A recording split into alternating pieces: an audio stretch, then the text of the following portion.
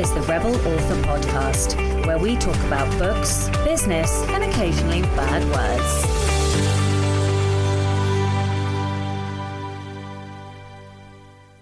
Hello, Rebels, and welcome to episode 199 of the Rebel Author Podcast.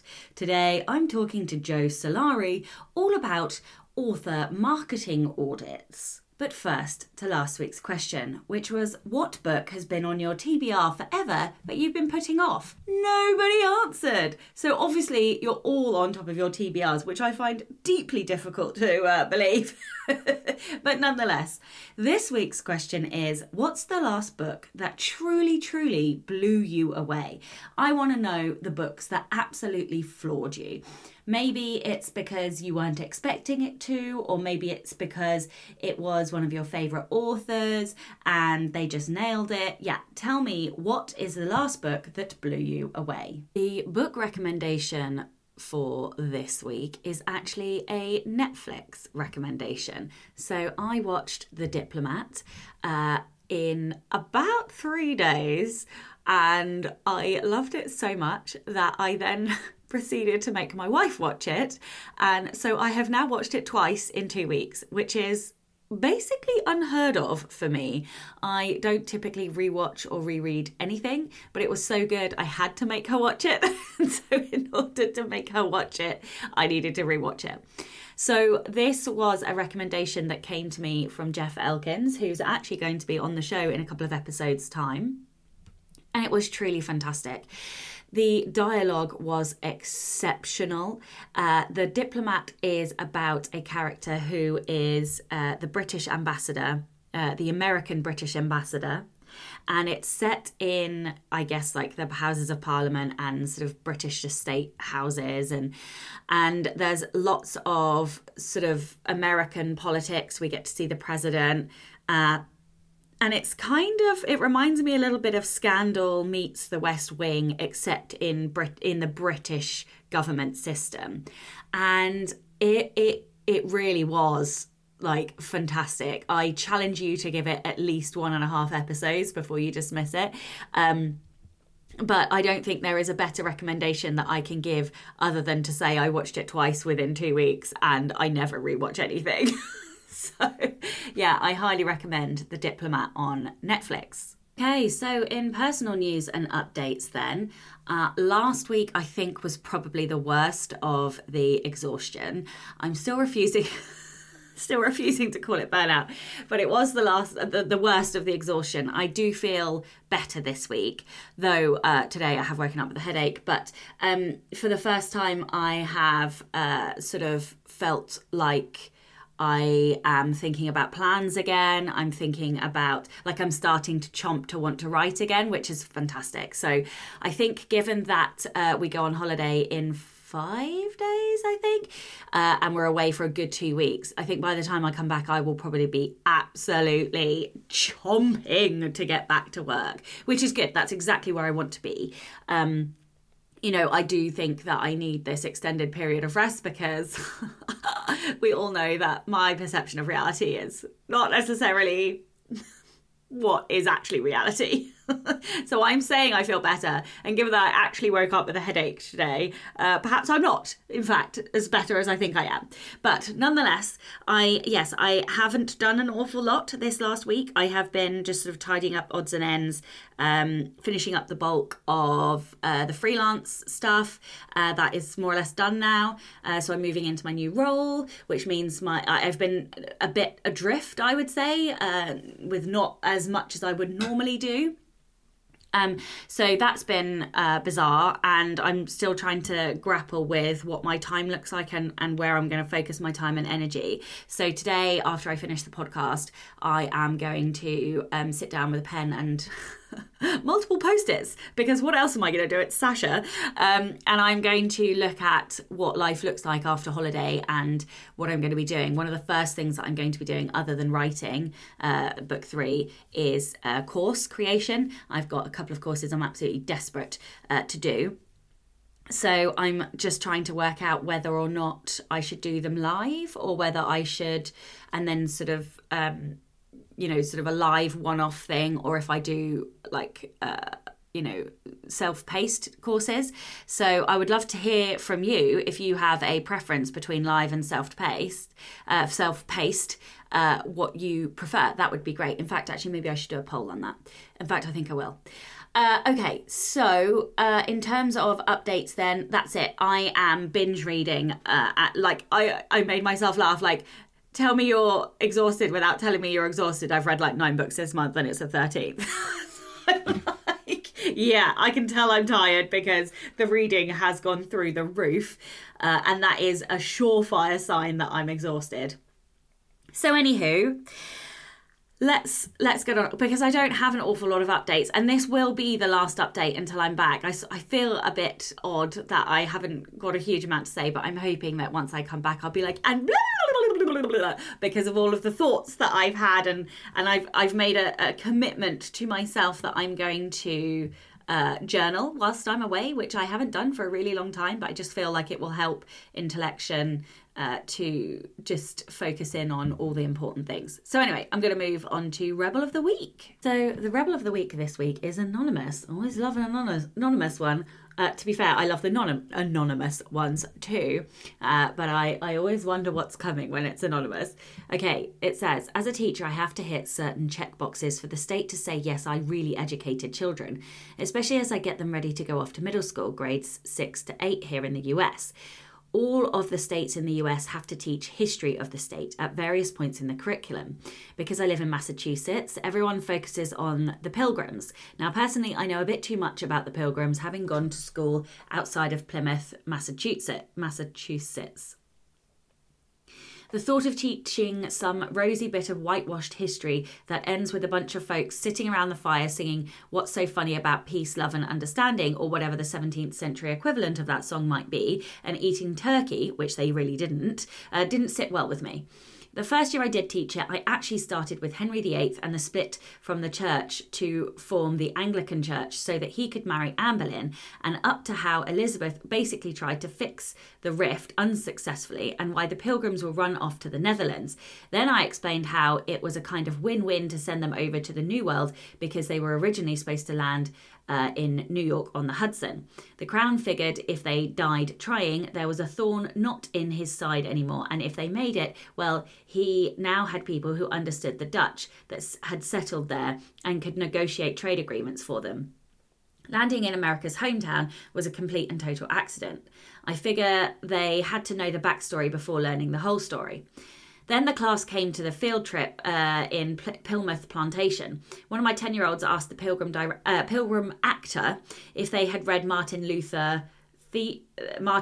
thesis. A high school kid behind him said, Martin Luther King came long after the Pilgrims. My kiddo turned around and said, no, Martin Luther, the guy who started the Protestant Reformation in Germany. You know, the Lutheran Church. I'm probably saying that wrong.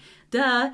A parent tapped me on the shoulder and asked, where do you teach? When she found out that the school was an hour away from where she lived, she was disappointed because she wanted her kids learning like that. My principal, after that incident, told me to stick to the book.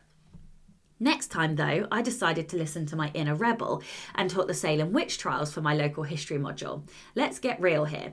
When you're teaching a bunch of kids about to go off into the hell of middle school, would you rather they be making Dutch oven jokes without knowing why it's funny because they got a reference from watching a heavily edited version of Deadpool 2 on a commercial TV station but have no idea what it means? Or would you rather have them prepared for the sniping, gossipy, backstabbing fun of middle school? So I teach them about the witch trials and played the Who's the Witch game, where I tell them I'll pick one person to be the witch, they have to figure it out and make a good argument at the end of the week for who it is and why. Of course, no one is the witch, but it's a good way for all of them to learn how quickly people can gang up on someone for no reason and what it's like to go along, to get along.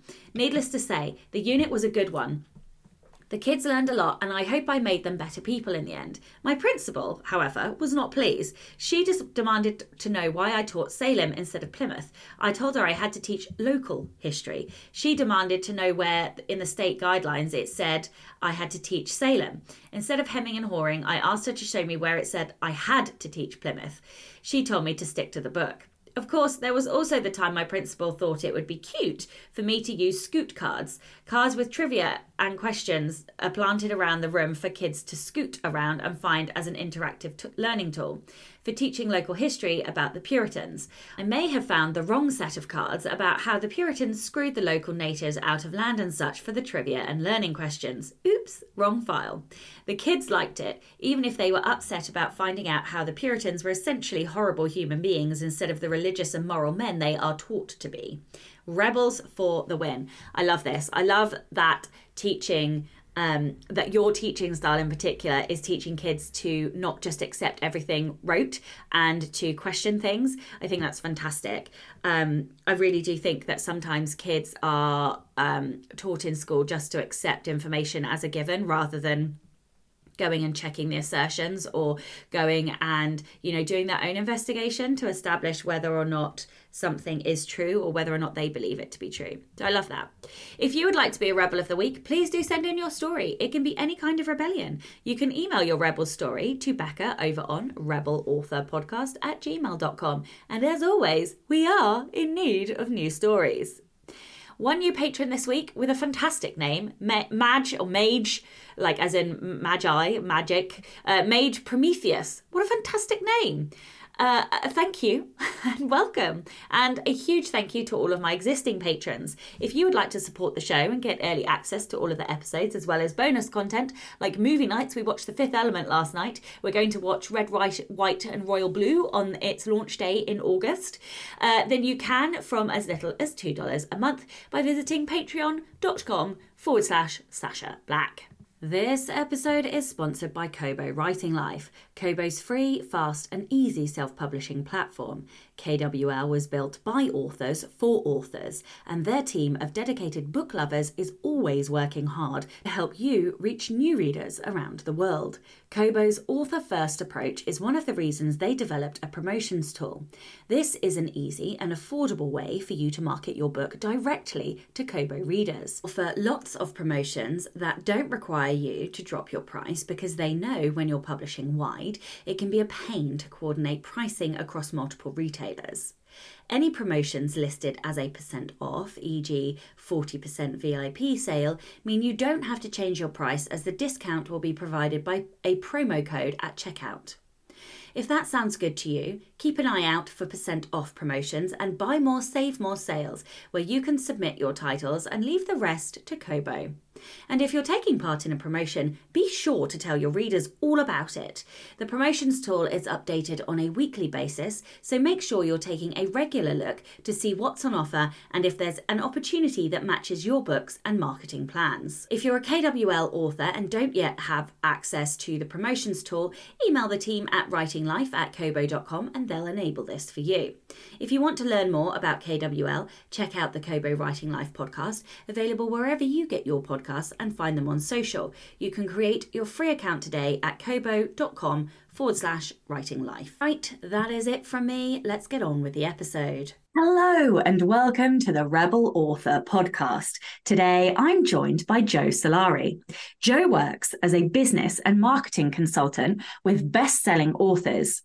He authored the book Advantage, Harnessing Cumulative Advantage in the Winner Takes All publishing market, the podcast Hello Author, and the course Treat Your Writing Like a Business. He has been a guest speaker at 20 Books Las Vegas and Nink, and on the podcast, the self-publishing show, The Writer's Journey, and Readsy, and now the Rebel Author. It's finally complete. Yeah, exactly. How are you? Good, and you? Yeah, not bad, thank you. Would you like to tell everyone a little bit about your journey before we get into kind of all the detail and sort of like how you got to where you are today? Sure, because it's first off, like this, what I'm doing didn't even exist when I went to school. Like, it's not like you could go and say, oh, I'm going to be somebody that works with authors and helps them with their business practices and the indie community in large. Like, that just didn't exist, right? So the path for me to get to where I'm at today started with my wife writing a book, right? Interesting. So she was, and this was early days. So this was like 2014, 2015. And she was having issues with KDP and Amazon. Not that it was really hard to do anything on that platform in those days, right? So I got involved to help out. And when I went into her account the first time, there was $4,000. And so seeing it was a book about styling jeans and t-shirts, I got really interested in what was going on with this publishing thing, like that somebody could make that kind of money off of what was like a picture book, right? It wasn't a lot of words, and also it required a lot of work, right? There's create space was trouble, everything was hard, so I had to start becoming the technical assistant. So fast forward, I've been entrepreneurial my whole life. I had just finished starting up and selling a business in the water treatment industry. And I figured, well, she made this money out of books, and I'm a smart guy. I'll write a book. And the 6 people that bought the book, which was about creatives and running a business, happened to be authors and people in the 20 books group who said, "Hey, we'd like for you to talk more and more about this stuff." And so then I got pulled into this whole world of the indie author community. And it was really at that first 20 Books conference, and what was that, 2017, that I recognized we're like in this golden age of content creation, and there are these people that are doing stuff, and I could have a front row seat at this. I could kind of be part of this in a different way, bringing my experience around running a business, because that's one of the things that was a big missing link for people there. Was like, I can write a story. Now I've got a business. Now I've got customers. What do I do? So that's how it gets me to this point now where I work with authors. I have a partner who's a CPA. We do their bookkeeping, their payroll. We help them with their marketing strategies. We work on their business plans and financial strategies. And, our private client base this year will do close to $20 million in gross revenues. So one of the things that you're talking about at the moment is like the age of AI and what that is doing to like attention and marketing. And you've just recently brought, well, I think it's recently, but you've got a marketing audit, which you're trying to get authors to do. So let's talk about that. Sure. What is the audit? Why is it important? Why do we need it? Yeah. So in my trying to figure out how to help my clients, I've spent a lot of, when I first came into this, I really was just like, well, here's some good business practices. Like, this is not anything special. It was just, you're a small business, do these things. I then had to start really understanding how publishing worked and the facets of it that are different from other businesses. And one of the big things that is fundamentally different is this market is what's called a winner take all market. Right. So very few people make most of the money. Right. And it isn't a supply demand thing, right? Because there's no end to the amount of books that are out there. Putting aside AI for a second, just the number of authors producing works, it's close to 3,000 books a day on Amazon. So AI maybe double that or triple that. In a traditional supply demand market, what happens is the price would go down to nothing, right? Because books are free.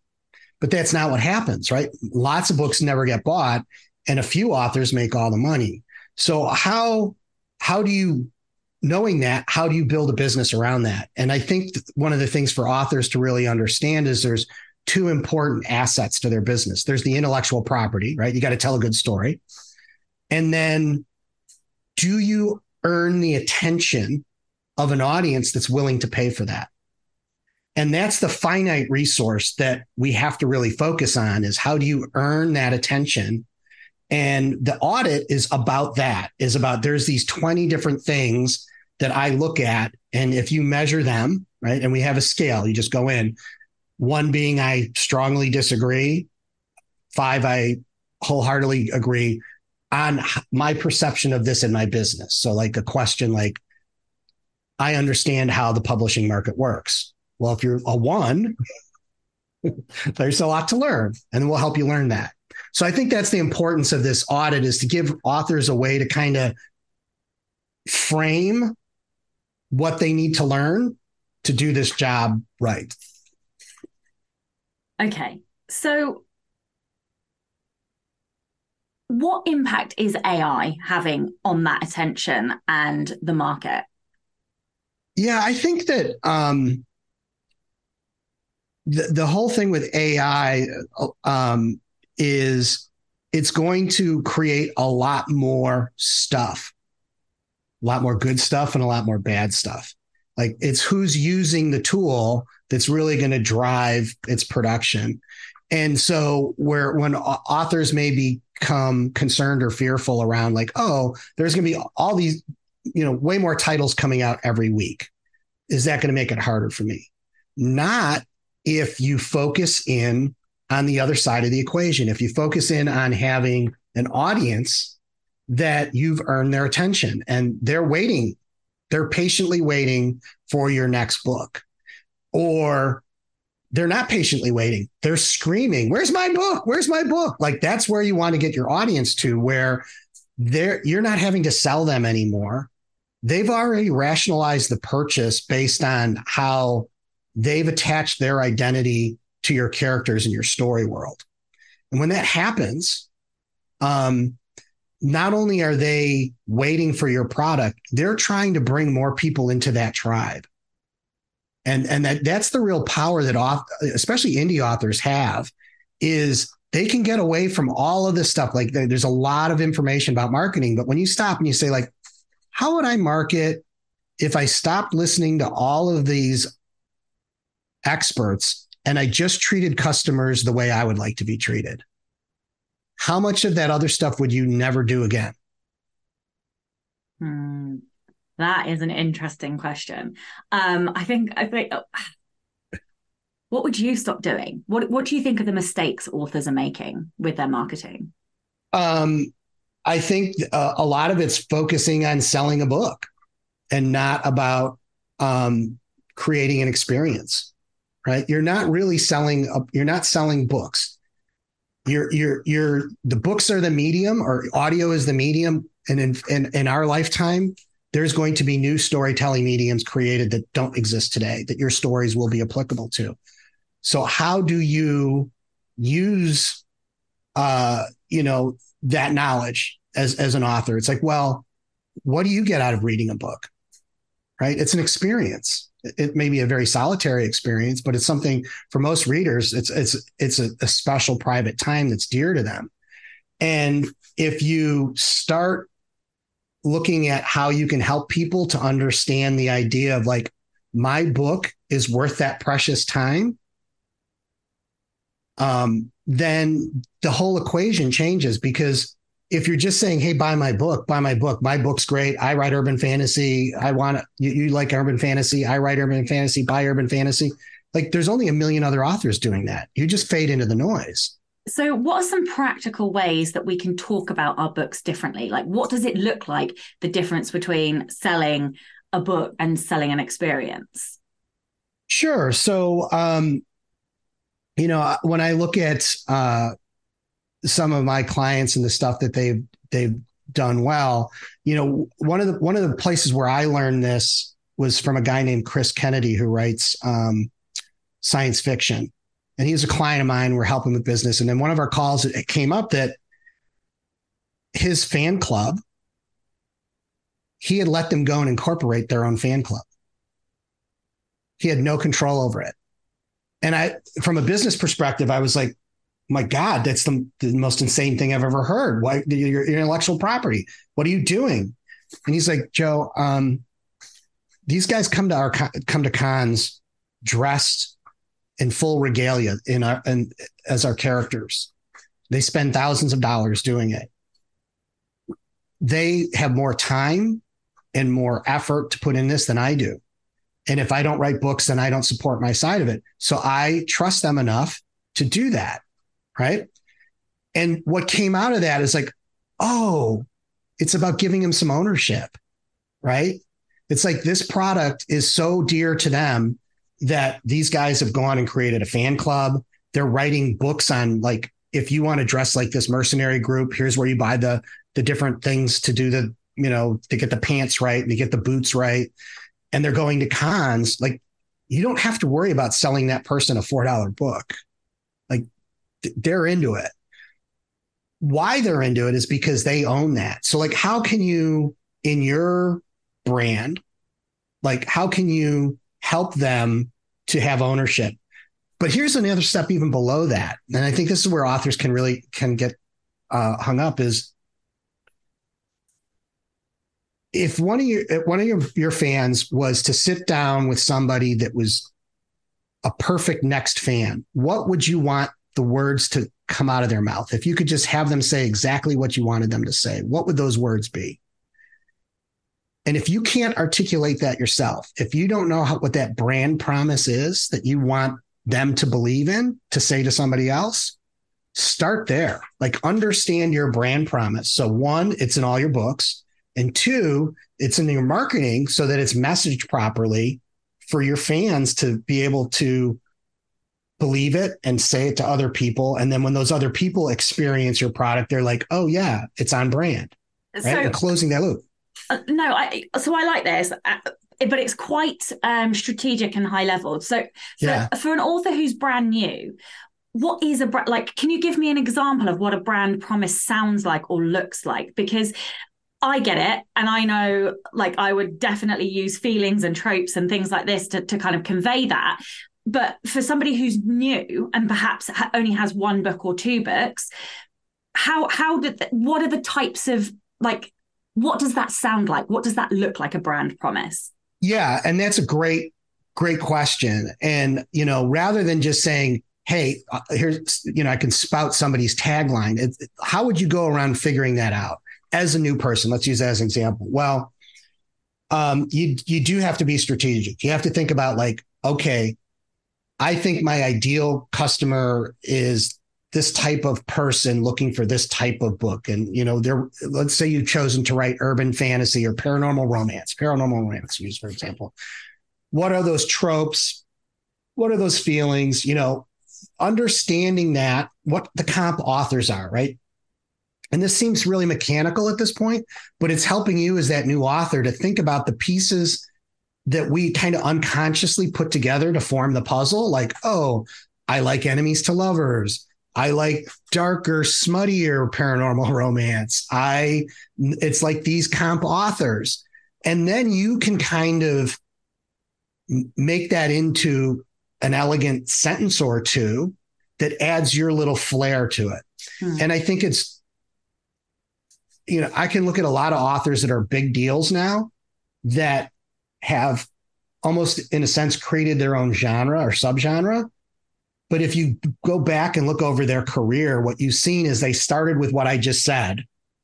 And through a series of their writing and maturing, they brought an audience along with them to this new place and define that new space, right? You can't take, like, if somebody was to come out and see, like, when you're really successful, they could case study you and identify the tropes and break all that down. But that's not how that process happened. That process happened by you writing dozens and dozens of books and you maturing and an audience maturing with you. I know it's a little convoluted, but you think that answered that? I think so. So I think you're kind of saying it's Gestaltism. The whole is more than the sum of the parts, and you can't really get to that until you've written enough books. So it's like the brand of a career rather than and when you're at the beginning, it's more the mechanical side of pitch. Yeah. At least start with the mechanical at that point, right? Yeah. Like, don't try and copy somebody else, but say, hey, this is what I'm trying to, like, let's be realistic in any genre fiction. People want like 70% the same and 30% surprise. Yes. Right. So this is the 70% I'm going to work with that I want to make sure I get right. And I meet those genre expectations. Mm-hmm. And then this 30%, I'm going to, maybe I can't even fully articulate it at this point, but I'm going to work on figuring out how to express that. And then when you do that enough and you start to build your audience, the single best place to get it, like, distilled is go into your whether it's your Facebook group or your email list and ask them, like, how would you, if you were going to tell a friend how you would describe my books, how would you do it? Like if you were trying to get them to read my books. That's how the Rebel Author came about. I didn't name this. Right. Like, and if you probably would have spent all kinds of time coming up with something that never would have resonated, or, now people go to AI and we'll go, we'll let AI name the podcast. And it's going to give you, the most popular names that are just like somebody else's names. Whereas your audience is like, no, she's a rebel. Yeah. Yeah. And we're rebels. Right? I should hope so. What do you think are so for the newer authors, what do you think are the most important, foundational marketing structures that, an indie author needs to have in place in order to kind of help customers discover their brand? Yeah. So I'm a real big believer in this whole thing is, before you really start focusing on advertising and bringing people in, you need to have a back end that deals with some structures. And the structures are, we need to have nurturing, like we need to bring in prospects and nurture them to customers. We need to have a nurturing process for customers to get them to fulfill what roles they want to in your community, right? So let them understand the paths that you're allowing your fans to do. Like, can they have leadership roles in your community? Can they take on different things for you that you want them to do? And then retention system. And that's where things kind of blur, right? But, the good and bad thing about an author, being an author is this, is like your best fans come in and read all your shit. And then they're like, where's the next book? Like that's the identity of a good fan, is now they're bugging you where your next book is. So that's almost like churn. It's almost like they've left, right? Like they've achieved your lifetime value that you could get today. They read 10 books and now they're like, what's next? So how do you build something that keeps that attention, that when the next book is ready, you can hit a button and they say, okay, we're ready, right? Building that takes time. And when you build it right, then all those systems automatically happen. Those structures kind of feed into each other. And, you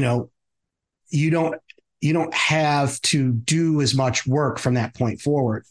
And go ahead. No. So I was just going to say, so what is it? What are we building? What does it look like in tangible kind of? Yeah. So I think that the place where I typically build this is in an email system. So I use something like MailerLite or whatever your favorite email service is to do this, because that has automations to do it.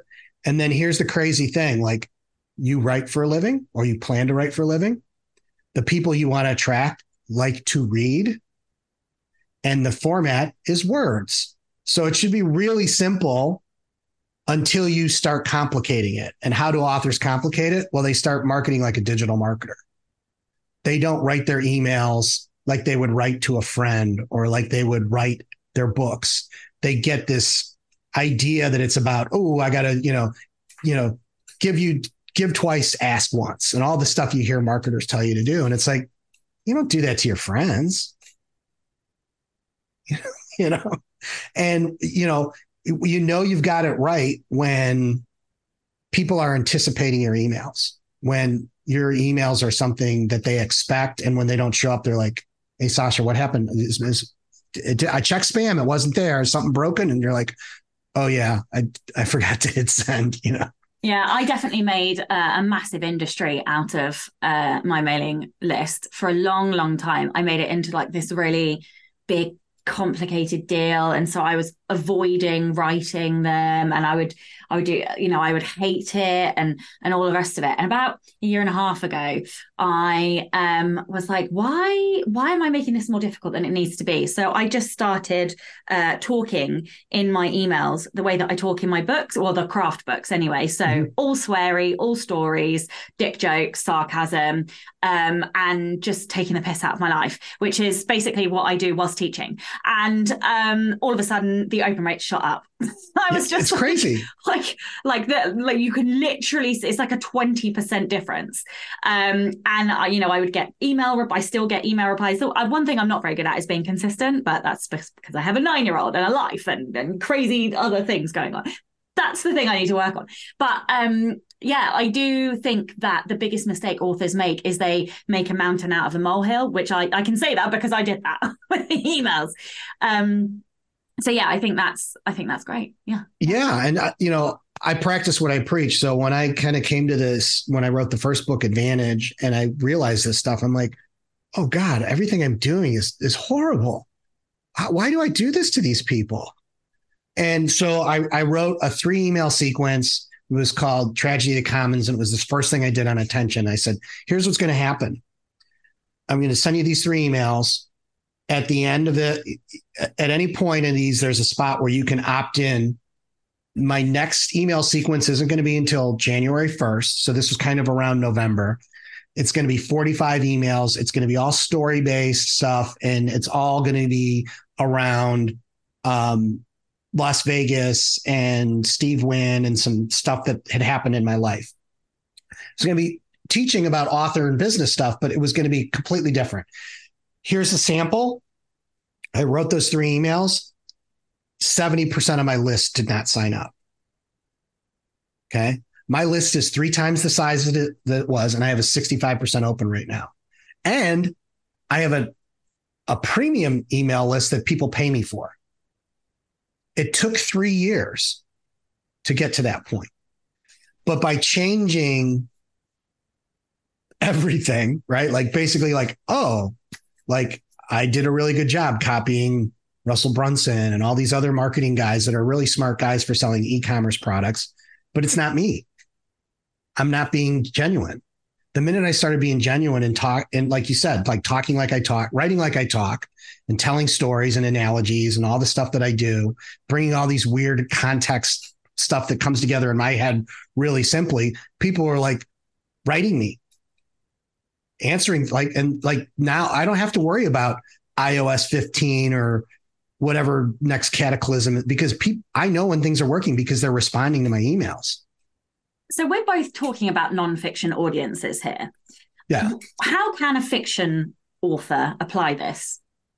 So I think in some respects they have it easier if they think about like the idea of like, well, there's 2 ways you can do it. One is if you're comfortable with your author persona, either like who you legitimately are and you want to share that, or the created author persona that you've come up with that you want to write as, you could do it that way. Or you could say, you know what, my email list is just going to be an extension of my story world, right? It becomes a place that I can play with, just like my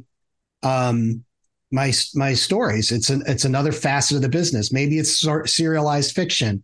Maybe it's cutaway scenes. Maybe I create characters that are over here in email world that are looking in on my story world and giving gossip and doing things that can be making that experience blur into reality.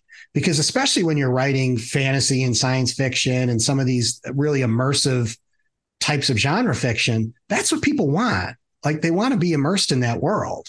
And if you make that feel that way, then they're just going to naturally be attracted to those emails, and it becomes fun to write. That's the other thing. Yeah, that's really got me thinking, because one of the things I do in all my fiction books is I always play with like structure, and there's like newspapers or like, TV announcements and stuff. And there's no reason that I can't have those deliver the announcements for the next books, or, because like blurring that line between reality and like that got me thinking. Yeah, there's a whole thing of what they call unfiction or augmented reality. And I wrote about this in some of my emails where we talked about some of the things that have been used to promote movies, where there's kind of a puzzle, kind of a scavenger hunt, feels like a conspiracy theory. Probably the last big one was the last Batman movie where there was code in the poster.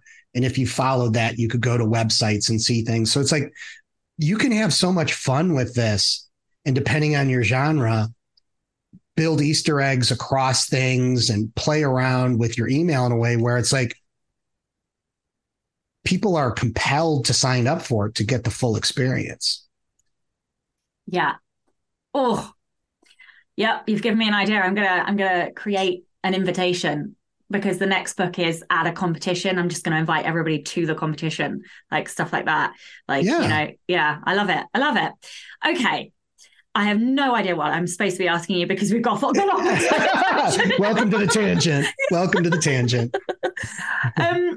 Okay. So you've talked about the fact that email is one of these foundational structures.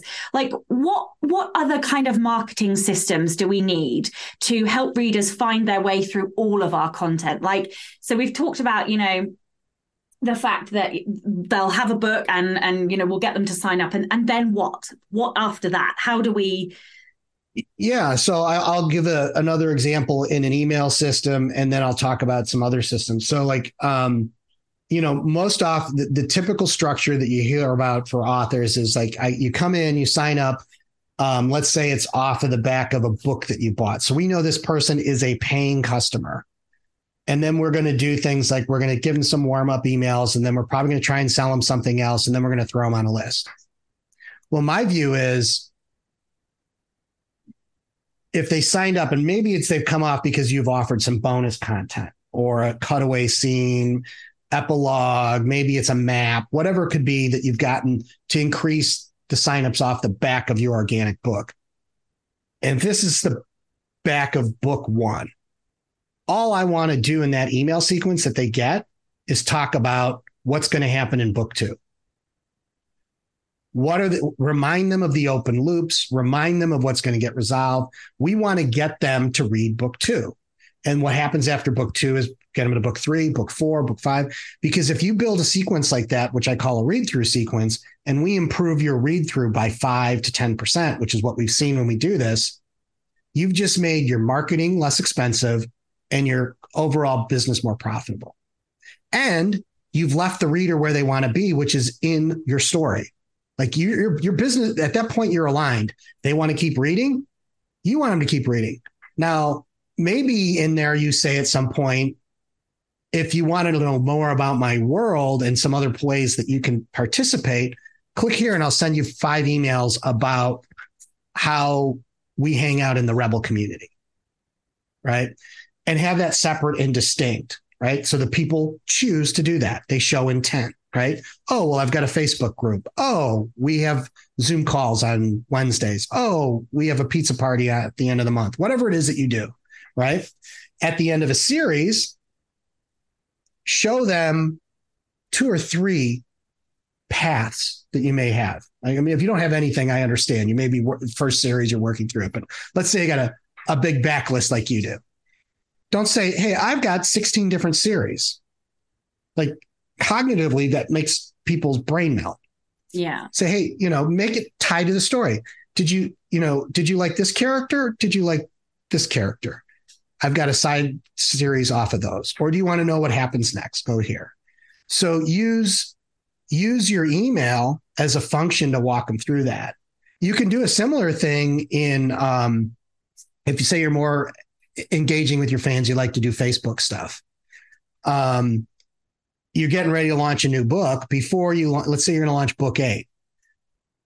Have a reader party for book 7. Like, hey, I'm getting ready. Like, instead of talking about book 8, buy my book, get on pre-order. It's like, hey, another book's coming up. I don't want you to fall further behind, right?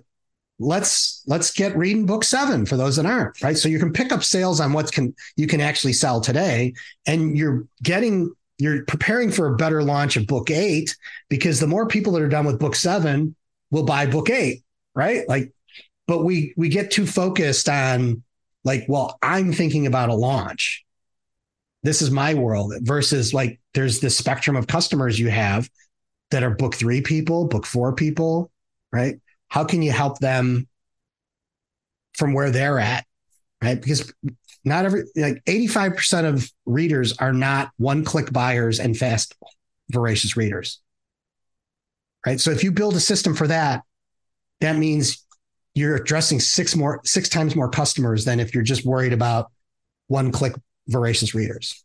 Interesting. So let's say you've taken them through your kind of initial sequence. Like, is there anything else that we need to do sort of after that, 3 months, 4 months, 5 months of them going through your sequences? Is there anything additional that we should do? Well, I think it depends what you're trying to do with your audience. And this is where you have to be on brand and be thinking about what they want and how you can do that. So, for example, some authors are not comfortable with this, but others are.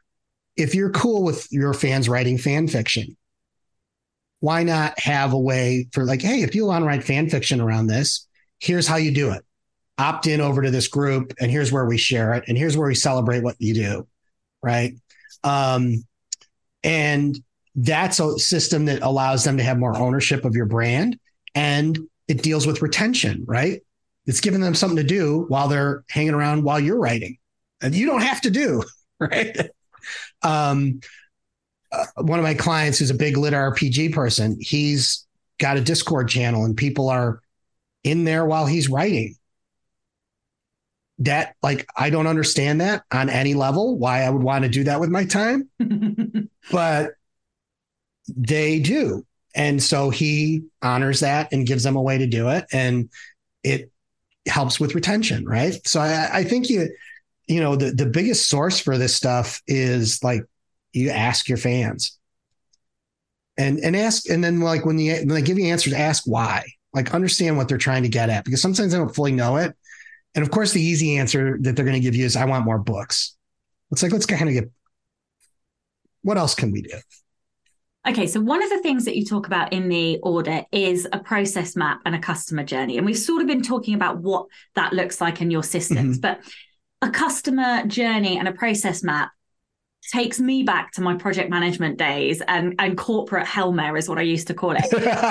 Why the fuck do I, as an author, need a customer journey? Like, convince me that I need to do this. What does it look like? What does it look like? Like, how complicated does it need to be? What needs to be in there? Talk me through it. Sure. So you take out a piece of paper, or you can do this in Canva on their whiteboards is a great place to do it, or on a real whiteboard, and start laying out all the places where customers can come in to your system. Like, just start with that. Like, where are the places? Do I have, like, am I in promotions? And do I have lead magnets? Can people come in from the back of the books? And you start seeing all these points where customers are coming in, and then start mapping out what happens to them. Where do they go? And you're going to be disgusted by what you see, because you're going to see, right? Because you're going to be like, oh, this isn't a journey. This is a poorly designed maze that goes nowhere. Right?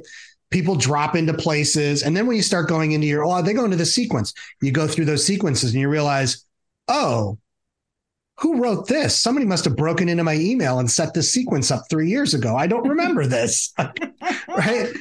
They're dumping off into this group. I don't even know what TRX 417 means. Like, I remember doing this, but I don't remember doing this, right? Like, and then you realize that you don't have a journey, right? You don't have, like, what we talked about earlier, which is like, I come in and maybe I come in for something free, right? This is a real common one. You come in for my free book. I send you some emails, and then I dump you on my email list. And now I start sending you stuff like you're a customer. You're not. You're not a customer. So that does horrible things to your future marketing. If we're good and we move your conversion rate from free leads to paying leads, and we go from 1% to 2%, it's 100% improvement. If that means 98% of the people that come into your system, 98 of every 100 people are not customers. They're garbage. They should be in a penalty box, and they should stay there. And once every year you go in there and you say, select all, delete. right? Understand what happens to the intent of those people that come through there and what you do with them, right? Like that's the journey you want to have. It's like, oh, they've read my reader magnet. Now I know they're a warm customer. Now I'm going to try and get them into that series. That's all I'm going to talk to them about. If they don't go into there, I don't see them come in through a read through sequence, then they're not a customer. If I'm doing direct, am I using the actual purchase intent out of Shopify or WooCommerce or Gumroad that says they bought the book and then I treat them like a customer? Like those are all things you can do to get them to your secret evil plan, which is to buy more books, right? Like that's the end game. I want to get you to buy all my books, but I don't want it to be like, buy all my books. Or like in a perfect world, you don't want them to even buy a box set at a discount. You want them to buy every book at full retail price. How do I design that as a system? Right? When you have your map of what the dumpster fire looks like you have now, then draw what you want it to be. Right? And start with one series. Don't do everything. There's the secret. Start with your best-selling series, one single series. If you only have one thing, then that's it, right? Because if you think about all the stuff you've written, your eyes are going to start bleeding. Yeah, I feel anxious even trying to consider where to start with that. Yeah, and if it's a big series, only go into it saying, I'm going to do the first 3 books. Like, I don't trust Solari. I think he's full of shit. He's got to prove it to me. I'll do this for the first 3 books. And if I see the result of the read through improving from, because here's the thing for most of these series, if you get the first 3 to 4 books right, those people that make it through that, you got a super high read through. Mm-hmm. It's the front end that nobody does right. So just like, again, this gets back to your Hellscape days, right? Like going back and using some of that project management stuff. How do we get projects to get through those critical points, right? Like focus on those points and fix that. That's the bottleneck. Everything else that improves and compensates around it. As long as you don't start talking about risk management, we can stay friends. Are you in banking? No, project management. But we always used to have to do these fucking risk assessments. And like, it would be like, oh, you have to do an equality diversity survey. But before you do the survey, you've got to do a 10-page risk assessment for the 2-page survey. Like it was that kind of bureaucracy. And that is a actual true story. That's scary. It is terrifying. Okay, so one of the things that you mentioned was pricing, and the fact that ideally we want people to pay full price. So, like my last big question then is about pricing, and you talk about value extraction strategies, which sounds like a very corporate phrase for an author. Yeah, it is. Talk to me about what that means, what we need to do, what it is, why they're important, and why we need to create this strategy. Yeah. So. How long have you been writing? Writing with intent to publish since circa 2013, 14. Yeah, so and then I published in 2017 was when I first published. Okay. So you've been around to see how times have changed as far as like certain genres. If you put out a book with a decent cover, and decent then was not decent now, and it was fairly coherent, like you could build an audience, right? Because there wasn't anything in that genre. There was more demand than there was product. Yeah. And you could get what you were asking for a book, and KU, you can make a bunch of money in that. When times have changed, and there's a lot of conversation now about wide versus KU and direct. And my thinking is you need to think about, again, attention. Like, whose attention are we trying to get? And how do we treat people's attention that we're trying to get the way they want to be treated? So do you now release your books on Kickstarter first and build a Kickstarter audience and charge Kickstarter prices on Kickstarter, right? And then from there, move them to direct, and then move them to wide, and then move them to KU, right? When you think about it that way, and you start to think about, while KU is maybe a really significant part of your business today, we're not saying leave it. We're saying based on what those people pay for your product, they shouldn't be first in line, right? because they're setting a price. And I did an article about this about a month ago where it's if you adjust for inflation, you're not getting 0.004 cents per page. You're getting 0.0037 or 27. Sorry, 27. It's 30% less than you think it is. So your purchasing your price is fixed in that system. So in my view, it's like, well, I'm just going to adjust on my however I decide I'm going to go to market where everyone fits. So I know for a lot of my clients, a direct customer is worth 8 times what a KU customer is. So we're going to treat them differently, right? And we're going to give them different benefits. And then maybe it takes 4 months before it goes into the KU program. So what I'm doing there is I'm kind of setting up all these different ways that people can pay what they want to pay. Maybe after it goes into KU, then I start doing, book club promotions and selling it for 99 cents. I don't want to try in, kind of the old school days. What we would do is we'd say, oh, well, I'm going to sell my first book at 99 cents because I'm going to get visibility and then sell more books in KU. No, getting the book first at full price, serve those customers because those people are out there and you want them. They're your best customer. So one of the things that they value is getting the book first. Do that. Takes discipline.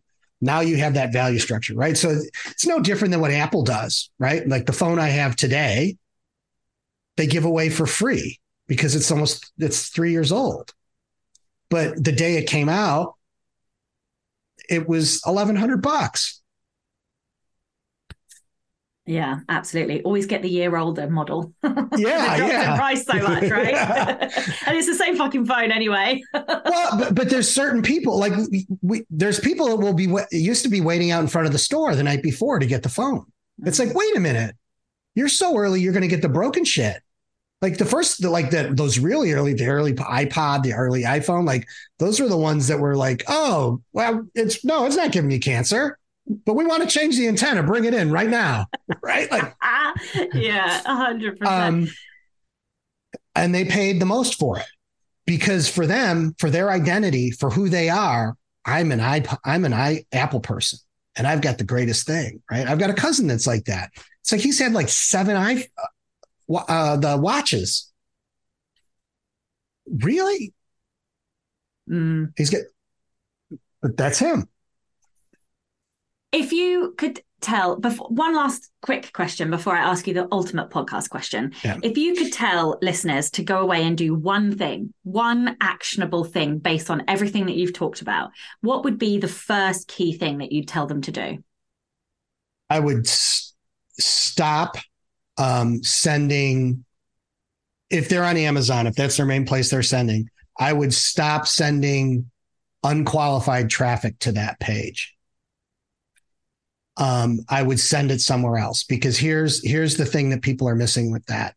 If you're sending a bunch of traffic, let's say it's launch day and you have 100 real fans that are going to buy this book. If I sent those 100 fans there and they bought it, and I would have, say, a 50% conversion rate, when Amazon's algorithms saw that, it would lose its mind. Its code would compel it to go find more people like that. If I send those same 100 people that would have that same conversion rate, and then I stack a bunch of stuff on top of that, and I send my list of garbage people that I got from all these promos that never bought anything from me anyhow, and I send now 5,000 people there, and they all bounce, I've driven that conversion rate down to less than 1%. And so I've hurt myself. So understanding that traffic to your website makes sense. Like that's where traffic should be. Conversion on third-party platforms is what matters. And while it seems hard that but I've only got 75 people that care, it's like, just send them. Because those 75 people will help Amazon find more people like that will come and buy the first book in that series, and they'll make their way through. And now you have 80, and then you'll have 100, and then you'll have 200, right? That's how it works. That's how the market works. It's a self-fulfilling loop. It's a positive feedback loop if you do it the right way. So that'd be the one thing. Stop sending traffic. Yeah, love it. Amazing. Okay, well, this is the Rebel Author Podcast. So tell everyone about a time you unleashed your inner rebel.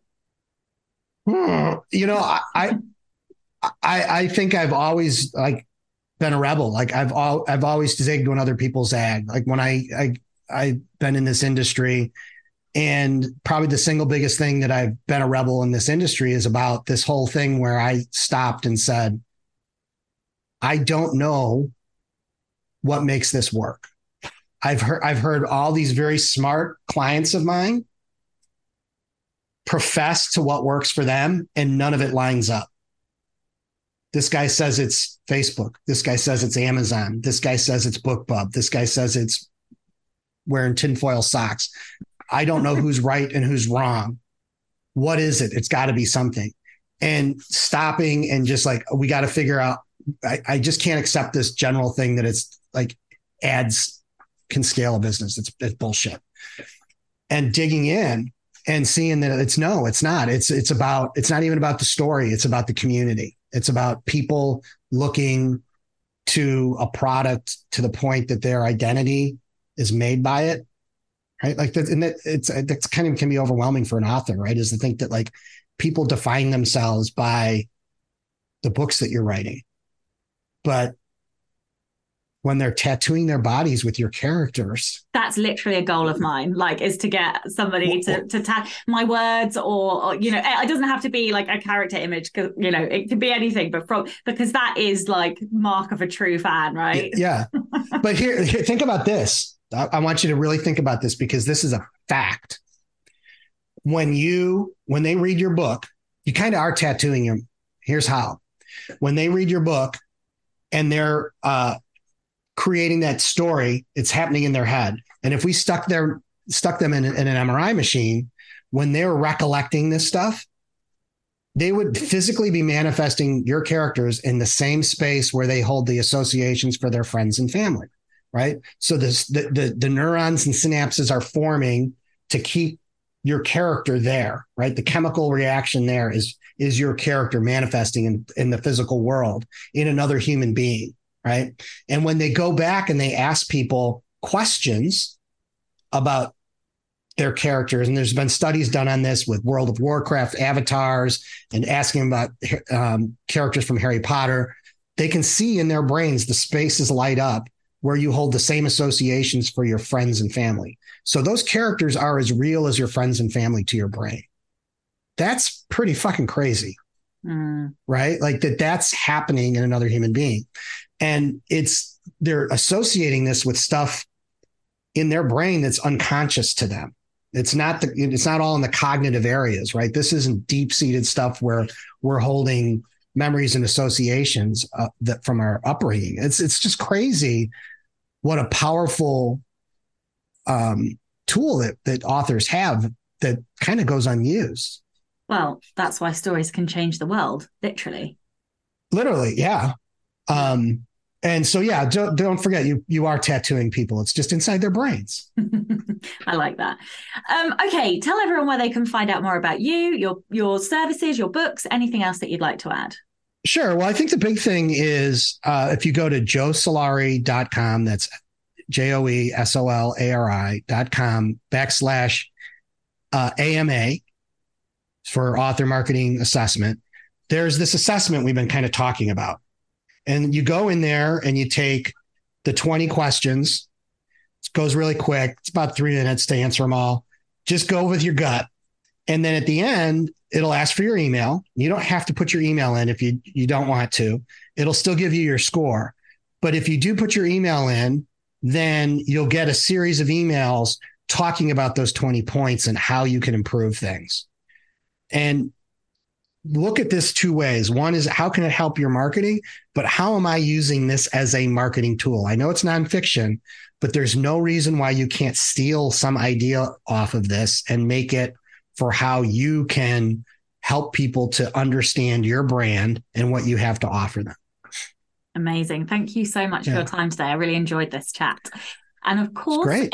Thank you. Of course, a giant thank you to all of the show's listeners and all of the show's patrons. If you would like to get early access to all of the episodes, then you can do so by visiting patreon.com/Sasha Black.